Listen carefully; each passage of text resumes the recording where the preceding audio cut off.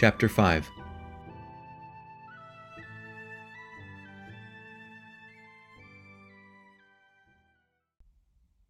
"First, give me your blessing, Mr. Alban," said Marjorie, kneeling down before him in the hall in front of them all. She was as pale as a ghost, but her eyes shone like stars. It was a couple of months after his leaving Chartley before he came at last to Booth's Edge. First he had to bestow Mr. Arnold in Lancashire, for suspicion was abroad, and it was a letter from Marjorie herself, reaching him in Derby at Mr. Bedell's house, that had told him of it, and bidden him go on with his friend. The town had never been the same since Topcliffe's visit, and now that Babington House was no longer in safe Catholic hands, a great protection was gone. He had better go on, she said, as if he were what he professed to be, a gentleman travelling with his servant. A rumour had come to her ears that the talk in the town was of the expected arrival of a new priest to take Mr. Garlick's place for the present, and every stranger was scrutinized. So he had taken her advice. He had left Derby again immediately, and had slowly travelled north.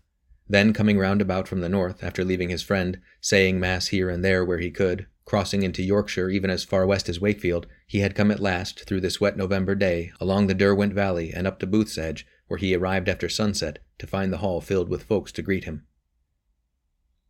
He was smiling himself, though his eyes were full of tears, by the time he had done giving his blessings. Mr. John Fitzherbert was come up from Padley, where he lived now for short times together, greyer than ever, but with the same resolute face. Mistress Alice Babington was there, still serene-looking, but with a new sorrow in her eyes, and, clinging to her, a thin, pale girl all in black, who only 2 months before had lost both daughter and husband. For the child had died scarcely a week or two before her father, Anthony Babington, had died miserably on the gallows near St. Giles Field, where he had so often met his friends after dark. It was a ghastly tale, told in fragments to Robin here and there during his journeyings by men in taverns, before whom he must keep a brave face. And a few farmers were there, old Mr. Merton among them, come in to welcome the son of the Squire of Matstead, returned under a feigned name, unknown even to his father, and there, too, was honest Dick Sampson, come up from Dethick to see his old master. So here, in the hall he knew so well, himself splashed with red marl from ankle to shoulder, still cloaked and spurred, one by one these knelt before him, beginning with Marjorie herself, and ending with the youngest farm boy, who breathed heavily as he knelt down and got up, round-eyed and staring. "And his reverence will hear confessions," proclaimed Marjorie to the multitude, "at 8 o'clock tonight, and he will say mass and give Holy Communion at 6 o'clock tomorrow morning." He had to hear that night, after supper, and before he went to keep his engagement in the chapel, the entire news of the county, and in his turn to tell his own adventures. The company sat together before the great hall fire to take the dessert, since there would have been no room in the parlour for all who wished to hear. He heard the tale of Mr. Thomas Fitzherbert, traitor, apostate, and sworn man of her grace, later when he had come down again from the chapel room and the servants had gone. But now it was of less tragic matters, and more triumphant, that they talked.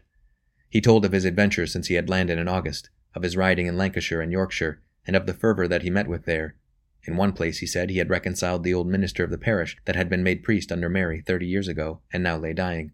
But he said nothing at that time of what he had seen of her Grace of Scotland and Chartley, and the rest, on the other hand, talked of what had passed in Derby, of all that Mr. Ludlam and Mr. Garlick had done, of the arrest and banishment of the latter and his immediate return, of the hanging of Mr. Francis Ingleby, in York, which had made a great stir in the north that summer, since he was the son of Sir Francis of Ripley Castle, as well as of the deaths of many others, Mr. Finglow in August, Mr. Sandys in the same month in Gloucester, and of Mr. Lowe, Mr. Adams, and Mr. Dibdale, all together at Tyburn, the news of which had but just come to Derbyshire, and of Mistress Clitheroe, that had been pressed to death in York for the very crime which Mistress Marjorie Manners was perpetrating at this moment, namely, the assistance and harbourage of priests, or, rather, for refusing to plead when she had been arrested for that crime, lest she should bring them into trouble.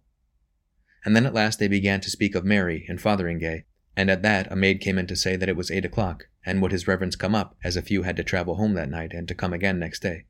It was after 9 o'clock before he came downstairs again, to find the gentlefolk alone in the little parlour that opened from the hall. It gave him a strange thrill of pleasure to see them there in the firelight, the 4 of them only, Mr. John in the midst with the 3 ladies, and an empty chair waiting for the priest. He would hear their confessions presently, when the servants were gone to bed. A great mug of warm ale stood by his place to comfort him after his long ride and his spiritual labours. Mr. John told him first the news of his own son, as was his duty to do, and he told it without bitterness, in a level voice, leaning his cheek on his hand. It appeared that Mr. Thomas still passed for a Catholic among the simpler folk, but with none else. All the great houses round about had the truth as an open secret, and their doors were closed to him. Neither had any priest been near him since the day when Mr. Simpson met him alone on the moors and spoke to him of his soul. Even then Mr. Thomas had blustered and declared that there was no truth in the tale, and had so ridden away at last, saying that such pestering was enough to make a man lose his religion altogether. "As for me," said Mr. John, "he has not been near me, nor I near him. He lives at Norbury for the most part. My brother is attempting to set aside the disposition he had made in his favor, but they say it will be made to stand, and that my son will get it all yet. But he has not troubled us at Padley, nor will he, I think." "He is at Norbury, you say, sir?" "Yes, but he goes here and there continually. He has been to London to lay informations, I have no doubt, for I know he hath been seen there in Topcliffe's company. It seems that we are to be in the thick of the conflict. We have had above a dozen priests in this county alone arraigned for treason, and the most of them executed." His voice had gone lower, and trembled once or twice as he talked. It was plain that he could not bear to speak much more against the son that had turned against him and his faith, for the sake of his own liberty and the estates he had hoped to have. Robin made haste to turn the talk. "And my father, sir?" Mr. John looked at him tenderly. "You must ask Mistress Marjorie of him," he said. "I have not seen him these 3 years." Robin turned to the girl. "I have had no more news of him since what I wrote to you," she said quietly. "After I had spoken with him, and he had given me the warning, he held himself aloof." "Hath he been at any of the trials at Derby?" She bowed her head. "He was at the trial of Mr. Garlick," she said, "last year, and was one of those who spoke for his banishment." And then, on a sudden, Mistress Alice moved in her corner, where she sat with the widow of her brother. "And what of her grace?" she said. "Is it true what Dick told us before supper, that Parliament hath sentenced her?" Robin shook his head. "I hear so much gossip," he said, "in the taverns, that I believe nothing. I had not heard that. Tell me what it was." He was in a torment of mind as to what he should say of his own adventure at Chartley. On the one side it was plain that no rumor of the tale must get abroad, or he would never be able to come to her again. On the other side, no word had come from Mr. Burgoyne, though 2 months had passed. He knew indeed what all the world knew by now, that a trial had been held by over 40 lords in Fotheringay Castle, whither the Queen had been moved at the end of September, and that reports had been sent of it to London. But for the rest he knew no more than the others. Tales ran about the country on every side. One man would say that he had it from London direct that Parliament had sentenced her, another that the Queen of England had given her consent too, a third that Parliament had not dared to touch the matter at all, a fourth that Elizabeth had pardoned her. But for Robin, his hesitation largely lay in his knowledge that it was on the Babington plot that all would turn, and that this would have been the chief charge against her. And here, but a yard away from him, in the gloom of the chimney-breast, sat Anthony's wife and sister. How could he say that this was so, and yet that he believed her wholly innocent of a crime which he detested? He had dreaded this talk the instant that he had seen them in the hall and heard their names. But Mistress Alice would not be put off. She repeated what she had said. Dick had come up from Dethick only that afternoon, and was now gone again, so that he could not be questioned. But he had told his mistress plainly that the story in Derby, brought in by couriers, was that Parliament had consented and had passed sentence on her Grace, that her Grace herself had received the news only the day before, but that the warrant was not signed. "And on what charge?" asked Robin desperately. Mistress Alice's voice rang out proudly, but he saw her press the girl closely as she spoke. "That she was privy to the plot which my brother had a hand in." Then Robin drew a breath and decided. "It may be so," he said, "but I do not believe she was privy to it. I spoke with her Grace at Chartley." There was a swift movement in the half-circle. "I spoke with her Grace at Chartley," he said. "I went to her under guise of an herbalist. I heard her confession and gave her communion, and she declared publicly before 2 witnesses after she had had communion that she was guiltless." Robin was no storyteller, but for half an hour he was forced to become one until his hearers were satisfied. Even here in the distant hills, Mary's name was a key to a treasure house of mysteries. It was through this country, too, that she had passed again and again. It was at Old Chatsworth, the square house with the huge Italian and Dutch gardens that a Cavendish had bought 30 years ago from the Aggards, that she had passed part of her captivity. It was in Derby that she had halted for a night last year. It was near Burton that she had slept 2 months ago on her road to Fotheringay. And to hear now of her, from one who had spoken to her that very autumn, was as a revelation. So Robin told it as well as he could. "And it may be," he said, "that I shall have to go again. Mr. Burgoyne said that he would send to me if he could. But I have heard no word from him." He glanced round the watching faces. "And I need not say that I shall hear no word at all if the tale I have told you leak out." "Perhaps she hath a chaplain again," said Mr. John after a pause. "I do not think so," said the priest. "If she had none at Chartley, she would all the less have one at Fotheringay." "And it may be you will be sent for again?" asked Marjorie's voice gently from the darkness. "It may be so," said the priest. "The letter is to be sent here?" she asked. "I told Mr. Burgoyne so." Does any other know you are here?" "No, Mistress Marjorie." There was a pause. "It is growing late," said Mr. John.